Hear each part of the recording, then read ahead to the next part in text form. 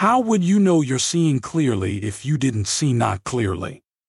How would you appreciate the clarity that you found if you hadn't lived in some sort of discord? How could you live other than living in alignment with Source? Source is flooding well-being energy towards you at all times.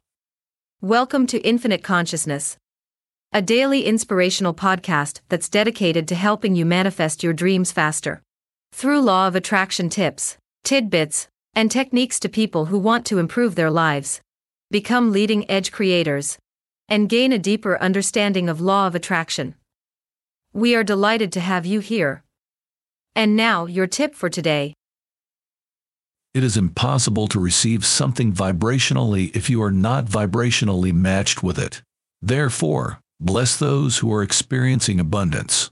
By blessing them in their abundance, you will also become abundant. Nevertheless, by cursing their abundance, you separate yourself from it. It's the law. Love this tip of infinite consciousness? Desire more?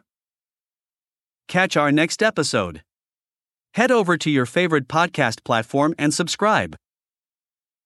It's very much appreciated. Thank you.